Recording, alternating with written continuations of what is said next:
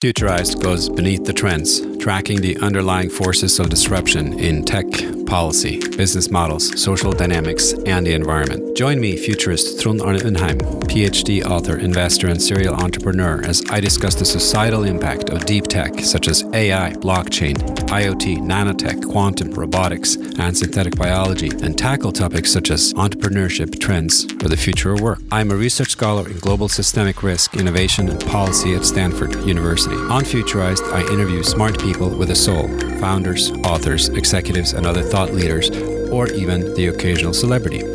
Futurized is a bi-weekly show preparing you to think about how to deal with the next decade's disruption so you can succeed and thrive no matter what happens. Futurized, conversations that matter. If you're new to the show, seek particular topics, or are looking for a great way to tell your friends about the show, we've got the episode categories. Those are at futurized.org/episodes. I am the co-author of Augmented Lean, a human-centric framework for managing frontline operation, and the author of Health Tech, Rebooting Society's Software, Hardware, and Mindset, Future Tech, How to Capture Value from Disruptive Industry Trends, Pandemic Aftermath, How Coronavirus Changes Global Society, The Disruption Games, How to Thrive on Serial Failure, and of Leadership from Below, How the Internet Generation Redefines the Workplace. For an overview, you can go to trondundheim.com/books. At this stage, Futurized is lucky enough to have several sponsors, and to check them out, go to futurized.org/sponsors. If you're interested in sponsoring the podcast or to get an overview of other services provided by me, including how to book me for keynote speeches, please go to futurized.org/store. We'll consider all brands that have demonstrably positive contributions to the future. Before you do anything else, make sure you are subscribed to our newsletter on futurized.org, where you can find hundreds of episodes of conversations that matter to the future. Please also leave a positive review on iTunes. Thanks so much. Bruce, how are you? Welcome. Thank you. So I thought we would chat about investing in the era of climate change, and that's a topic you have just written a book about, so it must be something you talk about quite a bit these days. It is. I've been working on climate change for about 20 years now, first in business and now as an academic. And these days I talk about it a lot. It's a very popular topic, let's say. Well, so I've been digging in your background, and you got a BCom, which I'm assuming is communications, from Queen's University, Kingston, Ontario, in Canada. Is that where you hail from? I do hail from Canada, though I will say a BCom is actually a Bachelor in Commerce, which is a Canadian interpretation of business. I was born in Montreal, and I grew up in Canada, but left after college. There you go. See, we corrected me already. Communications, I thought.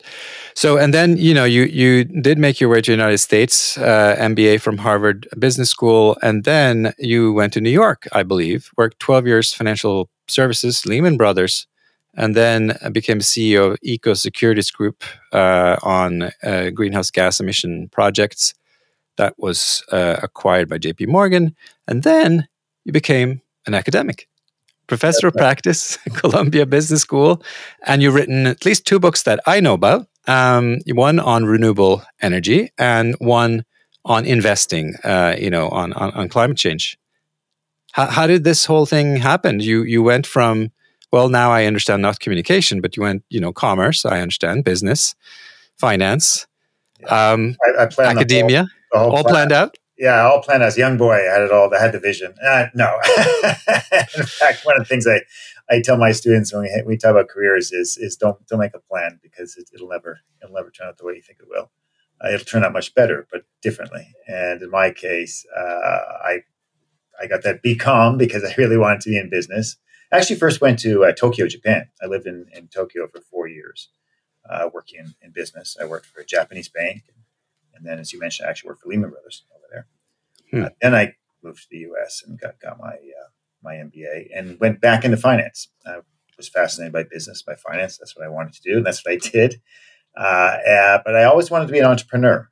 And so after a couple of years at Lehman Brothers, I had the opportunity to join a colleague there who left to start up a little financial boutique. So I joined him, and that was my first entrepreneurial experience. And after a number of years with his backing, I started a second company that did electronic trading solutions. And that company was acquired by a big financial firm here in New York. And then I didn't know what I wanted to do next, actually. I was sort of a little bit of a loss. I'd had some success. And I also realized, maybe there's a little more to life. as much as I enjoyed being an entrepreneur, I enjoyed finance, enjoyed making money. And I talked to some people, and actually, introduction to my brother. My brother has been involved in climate change through his entire career. He had far more vision than I did. Actually, what I would say is he was far more interested in environmental issues than I was. Hmm. Be blunt, I had no interest in environmental issues when I was a young man. And he introduced me to a number of people. And one of those folks they introduced me to had started one of the world's first carbon credit companies. This is back in 2001. Nobody knew what a carbon credit was. I did not. And I met him and his colleagues, and I had this aha moment. I was like, this is incredible. You can apply finance, you can apply investment skills to an environmental problem. And I didn't understand how these things were connected. And I saw that vision, and that became really exciting to me. And then I was re-energized to jump back into business, but in this case, a business that addressed climate change. So in 2002, I joined this company. They brought me in as CEO to help to run it and grow it. And that became very successful. We actually raised capital, went public in 2005. Well, it's funny how you tell this story, because I now remember from your book that you credit your brother Eric, is it right, with proofreading your book? Read it carefully. Yeah. It's a lot more than proofreading it, though. It helped a lot because he's an expert in the sector. The real joy out of, course, is being my brother, is we talk about climate change and the work we're doing in it, which is very close to this point, pretty much every week. And it's wow. I'm really fortunate to be able to have a sibling that I can have a conversation with. Yeah, no, that's fantastic. I also know that you bike. That's another trait of a risk taker in New York, at least. That's what people think in Toronto. It's not. I'm sure there's plenty of risks I've taken in my life, but it's not biking in New York City. And the reason I say that is, to the surprise, many people don't live here. This city is incredible for biking. There's more than 200 miles of bike trails to the city. The paths are very well maintained and laid out and safe. And the biggest attribute of it, best attribute, is it's flat. It's a pretty flat city. Right. And for bike, I bike up the Hudson River along a bike path every day to work to Columbia. It's about 7 or 8 mile bike ride. Great way to start the day and end the day. Well, and the reason I wanted to, or was happy that we could start with biking, is that I think that, investing, like you said, and climate is one sort of new angle that we obviously are going to explore here. But the experience of nature or being outside, it's not equally shared. And I would just imagine that not every financial trader on Wall Street has this biking habit, because if they did, one would perhaps think that climate had been an even bigger investment topic much earlier, wouldn't you say? I agree, with a caveat. And I agree in the sense that certainly exposure to nature, exposure to the beauty of being outside. If you see this poster over my shoulder of planet Earth, it's up there for a reason. I really think it's important. But the caveat is, so when I got involved in this back in 2002, so it's now 2 decades ago, and at that time I started working this firm, and we were looking at investing in climate solutions, and we did that. But here's the reality: while 2 decades ago we understood the climate science already quite well, and the climate science today is much more advanced, but we knew what the issue was, what had to be done to reduce emissions. There was almost nothing to invest in. There were very few climate solutions. So you could say, well, investors have been pretty slow to get this, and I think that's true. But the fact is, there wasn't much to invest in until pretty recently. An example I used to be solar power. Solar was really expensive and really tiny and not a really viable solution until pretty recently. So that's the big change that actually has made the timing of this book, I think, far more relevant than it would have been, say, if I'd written it a decade ago. Yeah, no, that's fair. And I wanted actually to ask you that, because there's, Clean Tech 1.0, Clean Tech 2.0. Well, if we start there for one, what is the big difference? I mean, one thing is there's more to invest in. So then that, I guess, means that the sector in your mind is more mature. So there's a more diversified set of assets. There's perhaps better startups, more startups. But partly it's, I mean, at the end of the day, right? A lot of people talk about startups, but and you make this point in both of your books, because I've now read them almost cover to cover here, and you make the point that in many of these markets, and we'll get into renewables for one, you say, it's actually, once you get the market going, they're very attractive markets. They're just a very hard startup cost, capital construction cost. That's right. And there are challenges to decarbonization, investing in those solutions that we have to recognize. I think that's one of the difference between climate tech 1.0 and 2.0, or however you want to describe it, in the sense that the first time around, this was 2007-8 in that area, a lot of money was lost. It was lost partly because investors didn't really understand the challenges in some of these areas. The first challenge is, we're talking mostly about physical products. We think about it this way: we spent 300 years building a global economy that, on a certain extent, is pretty successful, right? The average human today is about 50 times as prosperous as the average human pre-industrial revolution. For most of the world's people, it's been a good thing, industrialization. But of course, there's a catch. The catch is it's unsustainable. It's unsustainable because it's based on emitting greenhouse gases, and if we keep going, we know where that leads. So we've got about 30 years to decarbonize. We literally have to rebuild the global economy, and I emphasize that word "build" because we're talking physical products. This is not software. This is not apps. This is not things that, frankly, for investors are a lot easier to back. And so that's the first thing I think investors have realized, that they have to approach these challenges and opportunities in a somewhat different way than many other investments they look at. But the second point I make, and come back to this earlier issue of climate solutions, it's really a question for investors. There's two groups. One is those technologies that are commercially competitive and at scale. When I say commercially competitive, they're able to replace the polluting products so that the consumer has an equally good or sometimes better product. So solar and wind is cost competitive today. In fact, most of the world, it is the cheapest form of power generation, and it's at scale. Electric vehicles, not yet cost competitive, but a better product. Most people who drive an EV prefer an EV. It's more fun, right, to drive. Mm-hmm. And so, and again, an industry that's at scale. So from an investor's perspective, that's very clear, that the attributes and the ability to invest. And those two products together, you get us to about 50% of the decarbonization we need. We got to scale them globally. There's still a long ways to go, but those two technologies and the energy storage that goes with those technologies gets about halfway there. Mm-hmm. The other group of technologies, which I also write about in the book, are not yet commercially competitive, and they're definitely not yet at scale. We're talking about things like green hydrogen, direct air capture, other carbon capture technologies. And those investors have to approach those technologies very differently. This is early stage, pretty risky, but with tremendous potential. And so that's sort of a different set of considerations on the investment side. But I guess just for me, coming back to who is going to pay these sort of enormous differences, in startup or these enormous startup costs, you do comment on a couple of things. You say that government, at least when you get into your book a little bit, you comment on the role of government, right? So incentives, and there you point out these various incentives, the command and control ones, and then the more market-related ones, and they have to be there. And you say that you've never observed them to be perfect, because if you're setting a price, for example, inadvertently a government will set some sort of price, and then you're kind of captured to that price. So it may have been high, it may have been low, but it certainly isn't perfect because you aren't the market.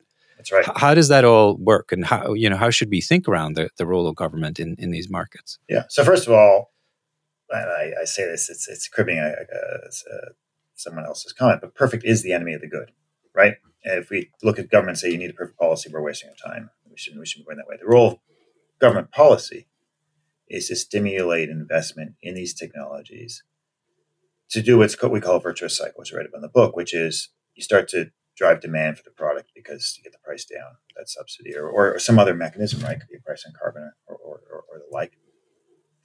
Once price comes down, demand goes up, production goes up, and then the learning curve that's underlying most of these technologies takes effect, and you start to get the market to decrease the price, and it starts to catch on. So the role of the government, first of all, is to get that whole thing started. Without the government, most of these things don't start. And by the way, this true for many technologies, not just decarbonization, right? That's what the government's there for initially. Mm-hmm. The government's role is not there to subsidize forever. It's there to get us started. And in that sense, it's very effective. And here we also have the issue of, and this is where climate change is unique and challenging, which is the international aspect of it, right? And this is the ultimate challenge because, our other challenges in life, whether it's, make sure we grow enough food or we have housing or health, they're local challenges. And as countries or regions or cities, we address those locally. Climate's different. I was reflecting on that when I was reading about, I think this was in your renewable book, but you were pointing to the observation that banks were called the pillar of Britain's industrial edifice, and they were providing a lot of the capital, certainly in Britain, for the Industrial Revolution. And I was reflecting on this, why can't they play this role for the energy transition? And I'm curious, to your point, is it because after all of this, the Industrial Revolution was very local. You were talking about investing in local factories, providing for local people that you would see, for 40 years. And these were sort of anchor institutions in the community. So if you found a local bank that had some money, yes, of course, it might be risky, but they would look at the factory, they would see everything, they would know everybody that they were investing in. Climate is different. But on the other hand, you do need the same kind of money. Yeah. How are we going to get there? And is that happening in your mind? Yeah. So first of all, it is happening, and again, with a caveat I'll get to in a minute. In other words, in the U.S., in Europe, to a great extent, China, even in India, the capital is there and is being invested. And the reason for that simply is because the investment opportunities exist, the risk-adjusted returns are reasonable, and in many cases, there's government supports that really, really help, like the Inflation Reduction Act. Where the capital is unavailable, or not nearly at where it needs to be at the scale, is in the lesser developed countries, particularly in sub-Saharan Africa and some other lesser developed countries. And that challenge is less around where the climate solutions and more the other challenges that come with investing in many of those regions and countries. You mean the risks inherent in... Yeah. And there's a really important issue here, and it's an important issue, important challenge. I mentioned a few minutes ago that solar and wind are the cheapest form of power, and electric vehicles are a tremendously effective form of transportation. Energy storage is now getting cheaper, and so on. If you're willing to make a long-term investment. Solar is cheap over a 30-year period. So when you invest today, you get free power for 30 years, free in the sense of power, and so on. However, making long-term investments in some parts of the world is either that capital either doesn't exist or more often exists at a very, very high interest rate. The cost of capital is really high. And if you apply a high cost of capital to any of these technologies, the cost of that technology is very high. It just the numbers just don't work. So, for example, in many countries, why do they burn coal instead of solar, for example, when we know that solar is cheaper? Because over a short period of time, over 5 or 10 years, coal is still cheaper. And that's where governments have a hard time reducing those risks. And that's where multilateral institutions like the World Bank and others step in. And I talked a little bit about blended finance in the book. It's more of a U.S. focused book than international. Blended finance can address that, but we're very early days in that, and really not doing a good job of capital flow in those countries. So, if you were to map out the kinds of capital, because we've talked a little bit about the various technologies, so renewables, electric vehicles, and then the more ambitious ones like storage and hydrogen and removal, carbon removal. But in terms of the financial instruments, I thought that you had a pretty neat set of descriptions of the various vehicles that now does exist. Can you just line them up a little bit? So, I mean, venture capital, sure, arguably wasn't really there. Now it's coming online, I guess. But that's just one type of capital. ETF, so more like private equity instruments. Can you kind of outline the types of capital that you would say now are primed for contributing to climate investments. Yeah, and let me come at that from a slightly different angle, if you don't mind, Tron, in the sense that the types of capital, whether it's venture capital, private equity, fixed income, and so on, there's a role for every type of capital.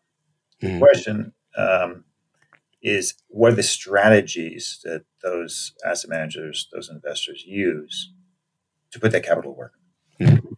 And what I outline in the book is there's 5 strategies. I don't want to spend too long on each one. We spend a lot of time on this one issue. But the first strategy is kind of the obvious one, which is no matter what sector you're investing in, is risk management. Mm-hmm. So you look at climate change. There's a lot of risk that comes with climate change. The obvious risk is the physical risk. The risk of rising seas, increasing heat, and so on. These are very serious risks and now manifesting themselves. But in fact, for investors and businesses, the greater risk is the transition risk.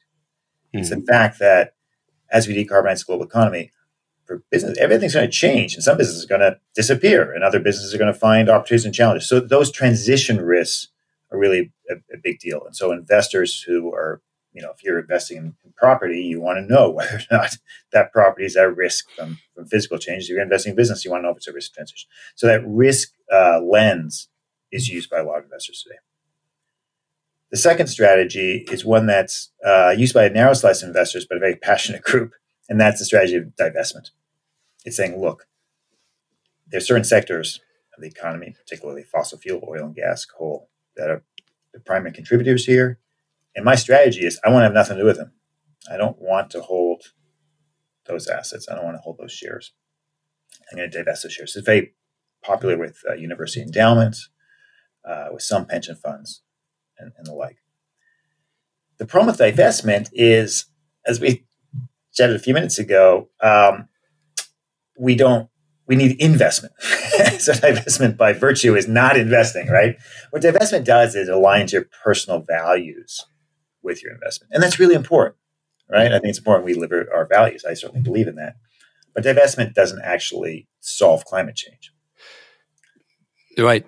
Well, there's another issue also, though, I think that it is, and you were onto this, or you at least state that in your book. I mean, this, at least in some economies, is still a contentious issue. So, for example, in the US, these ETFs, these exchange-traded funds, arguably have contributed a lot to the phenomenon of operationalizing ESG, or this notion that we're now starting to put principles into practice. And there's ways that you can sort of describe at least various funds, Morningstar funds and stuff, right? So there's trillions now in these funds, but that was in a political climate that was supporting this kind of direction. Now, if you get to a different climate, which says we think these priorities are questionable. I mean, under more regulatory scrutiny, anything falls apart. So the question is, can all of these sort of very ambitious divestment type strategies stand up in any political climate? Yeah. And the ESG is actually the third. So divestment is like, I'm not going to invest. ESG is sort of the flip side of that. I'm going to invest, but when I do so, I'm going to consider these factors, right? So the good news is, okay, now we're investing, but now we have a different issue, which is, you point out, are there political pressures on ESG? But the other issue is actually, does it help us address climate change? So investors who are focused on ESG today, and obviously some of the big funds like BlackRock have been in the news a lot. And they're in the news because on the one hand, they're getting pressure from primarily Republican-led state governments who are politically unhappy about the actions of companies who are not investing in, say, fossil fuel businesses. They're also getting pressure on the other side of the political spectrum for not doing enough. For example, here in New York State, the controller of the pension fund here has been criticizing BlackRock and others for investing in fossil fuel companies. Right. Because in fact, BlackRock has not walked away from all the investments. What they've said, and this is important, ESG is a really simple concept, actually. It's become really muddied in these sort of political battles that are now going on. It's a simple concept. It says, look, if you're going to invest in an asset, you're going to do traditional investment analysis. That is, you're going to read financial statements. You're going to look at the management. You're going to look at the competitors. You're going to sort of evaluate that investment, say, well, is it good value? And if yes, you make the investment. And all ESG says is when you do that analysis, you should consider a few additional things on top of all the work you're doing. You should consider environmental factors. Like, for example, if you're investing in real estate, probably a good idea to sort of understand whether climate change is going to affect that real estate. If you're buying real estate, you probably want to know whether it's going to flood in the future more than it has in the past. That might affect your value and so on. That's all ESG is. Understand those additional factors and bring that into your analysis. And as a result of those factors, you might change your decisions to buy or sell assets. But it's gotten really muddy. And it's gotten muddy in the sense that on one side of the political spectrum, they're saying it's woke capitalism. In fact, it's capitalism, pure and simple, right? I'm an investor and I'm just going to be a smart investor. And there's some research, academic research, that suggests that using ESG actually does make you a smarter investor. You outperform the market if you're really good at it. But the problem with ESG action, I do mention this in the book, is not the woke capitalism part of it, because it's not woke capitalism. The problem is it also doesn't do a lot to address climate change. Right. It also does not really invest in climate solutions. It simply says, gosh, I got to be aware of the risk of climate change. Yeah. Which brings to the next strategy, the fourth strategy, which is what I call thematic impact investing, which is saying, look, I understand climate change is coming. I understand we need to invest capital. I want to be a good investor. Mm-hmm. What sectors of the economy and what businesses in those sectors can I invest in that are going to help us address this? And a classic example is I'm going to invest in renewable energy. If we invest more capital in renewables, wind and solar, that helps decarbonize. That helps us avoid catastrophic climate change. And it can be a pretty good risk-adjusted investment. So we're getting a lot more capital now flowing into these what we call thematic sectors. Mm-hmm. And you can do that through, private equity. You can do that through public equity markets. You can do that through buying bonds and fixed income. There's a number of different ways to do that. And that's where we're seeing, real capital flowing to climate solutions. And then there's a fifth category, because as much as capital is flowing as climate solutions, some solutions that are out there are simply, they're too risky. They're too long-term for your typical investor to take on. They're too complex. And for any capital that's where the investment manager is a fiduciary, in other words, they're responsible for maximizing risk-adjusted returns. For example, anyone who manages a pension fund, you have to get a decent return on that fund. Otherwise, when people retire 20 years from now, it's not going to be assets for them. So they have a heavy responsibility. They can invest in climate solutions that are just too risky and way out there. And so this fifth category, we call this impact first. And this is a strategy that says, look, I know climate change is real. I'm really concerned about it. And I am willing to take additional risk or lower returns to invest in things because I think it's important. And the people who do this, the people who can do this, are those who are very wealthy. And in the book I write about Bill Gates, he's a classic impact-first investor. He's making 20-year or longer investments. You could say bets, because they really are kind of bets, in businesses that may never have a payoff. He might, and he's put $1 billion or more into this because he can. He's very wealthy.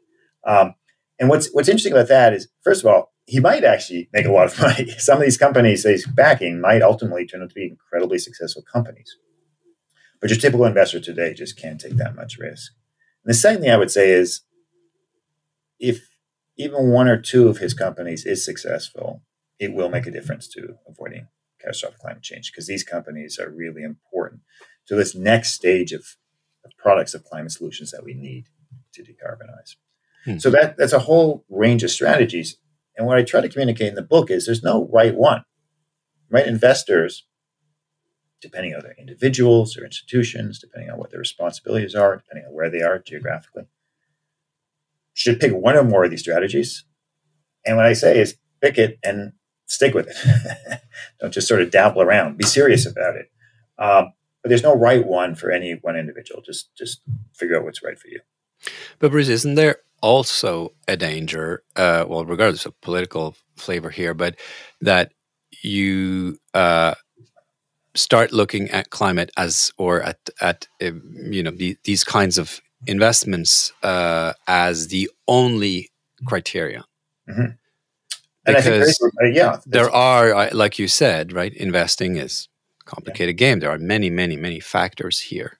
Yeah. So how does one avoid then going into the trap of having ignored it as a factor, and then going to the other side saying, "Well, this is now it's the only thing that matters." Yeah, the pendulum swings too much the other way, right? And I think that is a trap and a big mistake as well, right? So ignoring it is, it's like, that's just doesn't make any sense at all. This is very real and it's coming. It's going. Well, that's becoming silly. It's worse, of course, but exactly. You could also it is silliness. Like to ignore it is truly, irrational silliness. But I'm talking about the other side, which is so we have taken it on board now. Yeah, the other side is almost equally silly, I would say. In other words, all the fundamental rules of investing still apply. Just because you're investing with a certain purpose.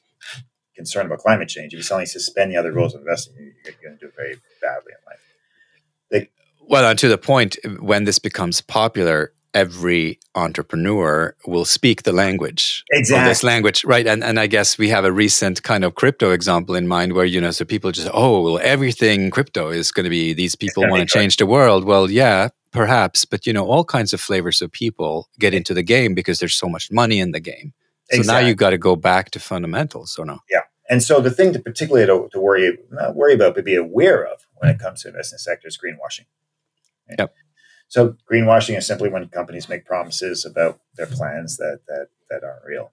And I believe there's two forms of greenwashing. The companies that do it intentionally, they know, they're not being truthful about this. And investing in them from a client perspective is obviously a mistake because that will eventually come to light and it's not going to work out well. There are also companies that greenwash accidentally. What I mean by that is they sort of living in this wishful thinking that, they're going to decarbonize quickly and it won't cost anything and it's all going to work out beautifully. And they don't understand the complexity of reducing greenhouse gas emissions and the challenges that come with those. And that doesn't work out too well either because they're making promises they're just not going to be able to keep either. So one of the things investors need to be aware, they need to avoid greenwashing. They need to avoid getting sort of caught up in that hype of the excitement of doing this. And be pretty cold-eyed about what's realistic and what time frame, and that's a real risk here. You have a whole chapter on best practices, so that these small little avoiding these traps much surely goes into it. But what are some other things? I mean, if you're a young investment manager and want to do the right thing, what is the right thing these days? Yeah, so I think there's a balance between being very systematic and evaluating the opportunities very carefully and not moving rationally and too fast and just saying, we have to suddenly throw everything in this one bucket. At the same time, not moving too slowly because there is a risk of something which I read about in the book called a Minsky moment. And this happens when the market suddenly and pretty much the entire market at the same time reevaluates an asset class. Or sometimes reevaluates almost the entire market. And the classic example of Minsky moment happened in 2008, the financial crisis, when suddenly the whole subprime sector, which is a pretty big sector, was reevaluated. And it was plain to everybody, if you sort of looked at it and stood back, that there was too much risk there. But suddenly that happened and asset values gapped down. And there's a potential here in certain sectors of the economy that could happen around climate change, that suddenly the market reprices some of our assets because the market suddenly recognizes there's more risk. It doesn't necessarily mean risk is manifest today. The market says, wow, there's more risk out there in the future. And remember that all asset prices are based on future expectations. Asset prices today are essentially a discounted cash flow of future cash flows. But could that happen to the overall petroleum economy, you're saying? Absolutely. Yeah, no, it certainly could. Now, in the reality, these are easy to say and actually hard to do because, if you look at the oil and gas economy today, fossil fuels today, in the past year, of course, those values have gone up, not down. So you can say, well, wait a minute. I thought, it's very clear that the value of these things is going to go down. You just explain climate change is real and you have to think long term and so on. And I would stand by the fact that over the next 30 years, the value of most of that sector is going to decline as demand goes down. But like any asset class, as that demand changes, there's going to be a lot of volatility in the process. And what's happened in the last year is something that I don't think anybody could have foreseen, which is a war. And that's really what's made the difference. People say, well, geez, the oil and gas sector was a mistake not to be invested in it. Well, if you were heavily invested in it a year ago, you essentially got lucky because the war began in Ukraine. Of course, unlucky for the entire world, especially for anyone living in Ukraine. But in the sense that is why fossil fuel prices have spiked. It's not because of growing demand or some change in the value of fossil fuels. That's a temporary situation, and hopefully, it's quite temporary. We'll see. The long-term trends are so. The advice to investors is have a long-term view, stick to the long term, but don't be rash about those short-term price movements, which is hard for investors. It's hard to sort of stick to that long-term plan. Can we talk briefly about some of the big sort of giga project topics that are still quite uncertain? At least these two, so storage and hydrogen, seem to be, and then of course the whole issue around capture. These are three areas, just to pick three, then that it is somewhat unclear what's going to happen. The use case for storage would be immediate the moment it starts showing up on the grid. But it's hard to get there. Yeah. What should investors think about when investing in, like you said, these Bill Gates type technologies? Is there a place there for the smaller investor? Well, first I would say storage there probably is, in the sense that I think storage is pretty clearly prices are coming down. Scale is increasing, mostly because of the advances in lithium-ion technology and the use of batteries more generally, that there's so much scale in that sector. And again, there's short-term disruptions. Supply chain disruptions at the moment are tremendous in that sector. But overall, it seems to get better every year. And there's no reason to think that trend won't continue. The learning curve will be applied to that product. So I think for investors, there is opportunity to just sort of keep investing in those declining costs for that sector. Green hydrogen and direct air capture are totally different stories, right? So green hydrogen, I think there's opportunity to invest in large companies that are sort of pivoting into this area. But the risk there is enormous because of two problems now. One is cost. Cost is much higher than it needs to come down about 5x to be competitive with fossil fuels. And missing infrastructure. There is no infrastructure for green hydrogen. And that means rebuilding everything, pipelines, terminals, storage systems, vehicles that can use hydrogen and everything else, steel mills and everything else that could use it. So green hydrogen is one of those fascinating climate solutions, because if we have cheap green hydrogen, that solves the sort of missing 15 to 25% of decarbonization that we don't have good solutions for today. So it's like the missing piece. Yeah.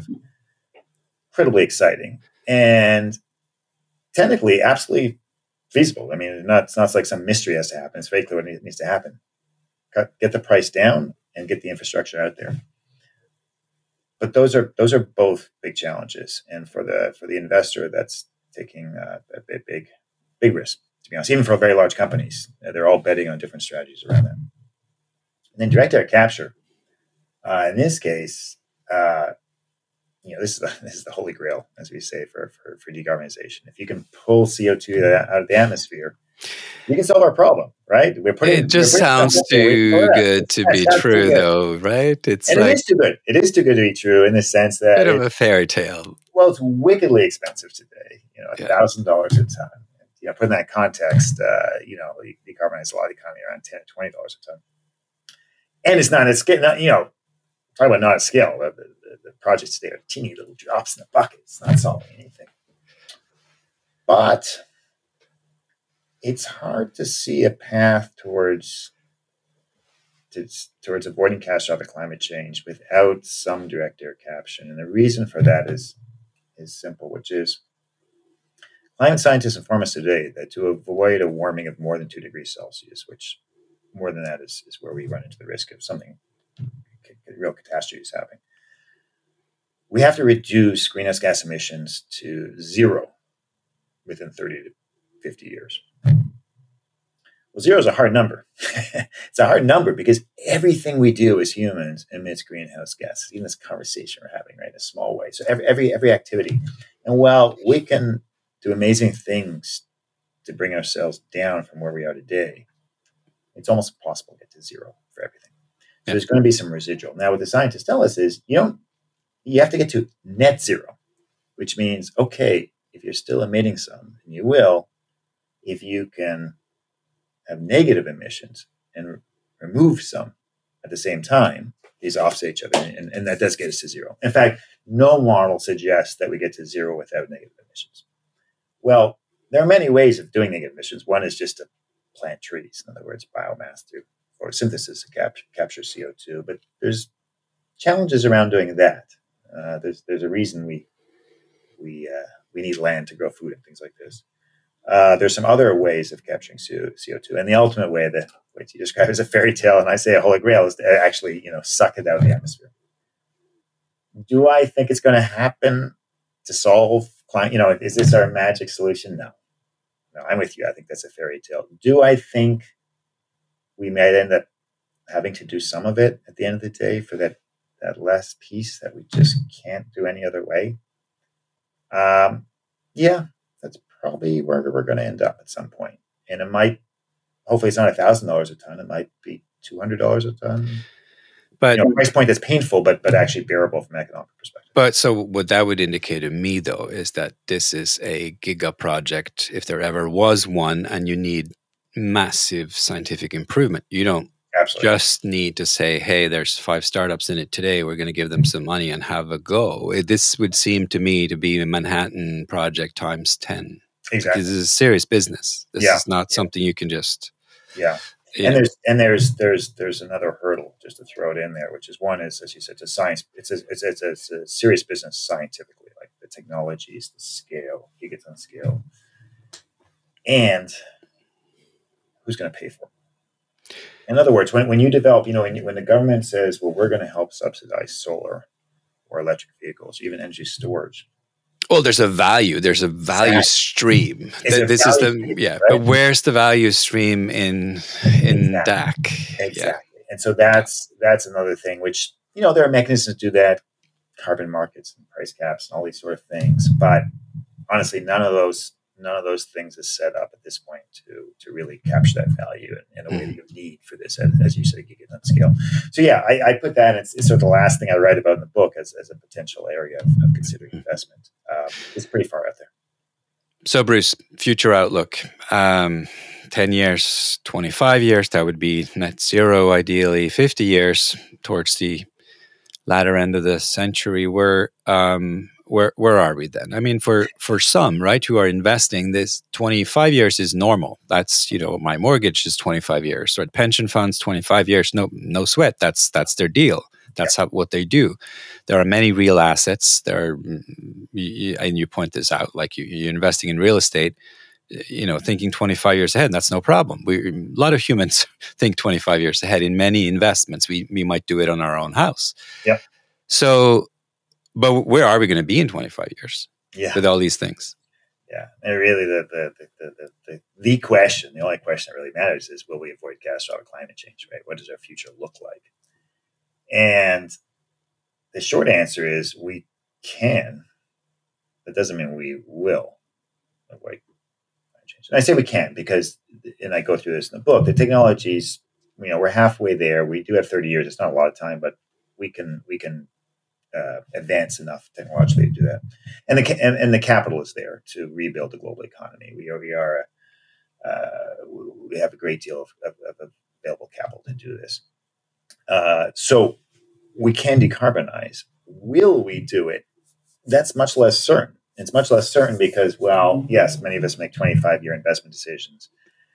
They're into things that we've been making 25-year investment decisions for a long time. Right?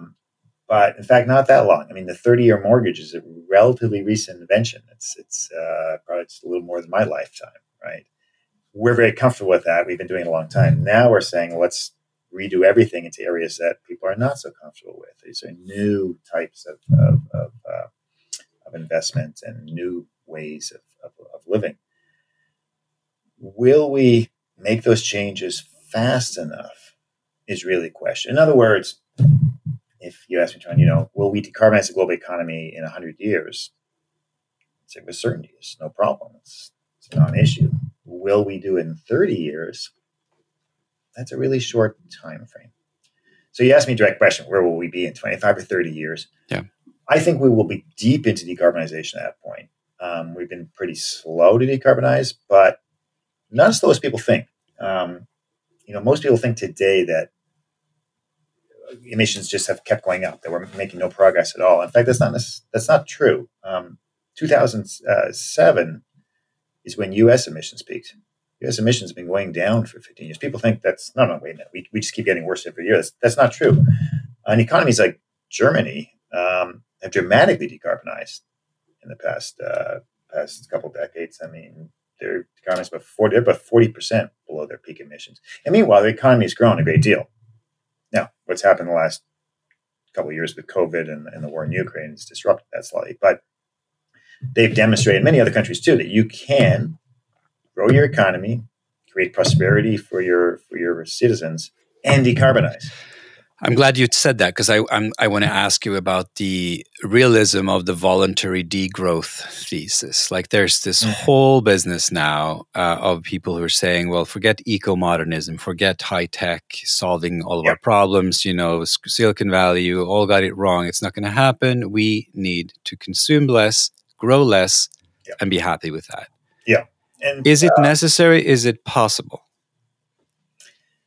So it's piece of the solution, but a really small piece. And here's why.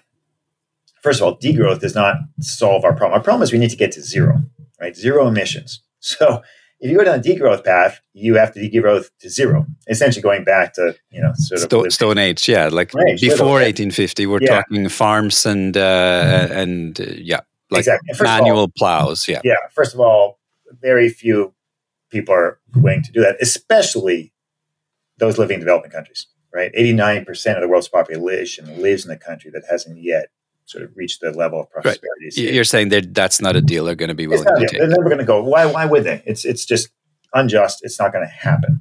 So first of all, you're not going to degrowth to zero. So that's the thing. Degrowth in the sense of, can we continue to have shared prosperity with less consumption of wasteful products? Can we recycle more? Can we reduce our emissions in our production and so on? Can we simply be, do we have to perhaps eat as much beef, for example? And I think the answer is absolutely that's an important part of this. Yeah, we're incredibly wasteful in our lives in so many ways. But economic growth is really important to our societies, again, particularly for those who have not enjoyed economic growth in the past. And we can't ignore that. It's a real justice issue. So I don't see degrowth as, I see it as, it's really more, but we could just be a little more efficient, and that'll make a big difference. We have to find the technology solutions to this. And sure, one can argue that we won't. That's a valid argument, but to me, but what this tells me is that what you're saying is we need this massive sort of tech transfer project towards global and recapitalize global markets and deploy these infrastructures, massive build-outs in Africa and parts of Asia immediately, because you could sit here in Western countries and decarbonize all you want, but you're saying the rest of the world will have the same dynamic. So right now, the US and Europe have 11% of the population, you're right, and yet they have obviously half of carbon emissions. Now, that could go down to 20% of the world's emission or something, 20% of what it is now, but the sum total emissions in many, many other countries, for them to go down, there has to be a transfer of what? There has to be entire. Yeah, but I would clarify that by saying, and I agree with the premise, we have to, and we are. but it's not a sort of developed versus developing, although we've used that language so far. I've been using those terms. We really need to think about each country or region separately. So you've got the U.S. and Europe and a couple other countries like say Australia and Japan and Canada. Then there's China. China's number one emitter by far at this point, about 30% greenhouse gas emissions from China. What is happening in China? Well, China is, we think, very close to peak emissions at this point. And so while they unfortunately continue to burn a lot of coal, they are rapidly investing in renewables. And this is incredibly important because at the end of the day, once you build solar and wind, you will eventually always use solar and wind because your marginal operating cost is zero. So yeah, a lot of people are super worried about China and India or whatnot, but I worry much more about countries much earlier on the development ladder with growing populations, which China actually is not an example. It's not. It's exactly right. So there are countries, and again, primarily in sub-Saharan Africa, where there's rapid growth in population. In fact, it's pretty much the only part of the world that has a growing population at this point, right? Well, India, I guess, is also growing, but India is just like, that would be a whole podcast, right? India has a lot of contradictions, but a lot of contradictions, exactly. And on climate, enormous contradictions as well in terms of, again, enormous investment in renewables, but still, heavy coal and so on. Enormous investment in electric vehicles, but still, a lot of gasoline and so on. You're right. Whole podcast, a pretty fascinating situation. But to your point, yes, there has to be a transfer of technology. I think to a great extent that's already happening, and sometimes not just in the direction we think U.S. to the world. I mean, for example, you mentioned India, the growth in two-wheeled and three-wheeled electric transport, bikes and three-wheeled vehicles, has been extraordinary in developing countries more than here. So it's now we're catching up with that. So the transfer sometimes in two ways. But to address climate change, yes, technology transfer is a key part of this, and capital transfer is a key part of this.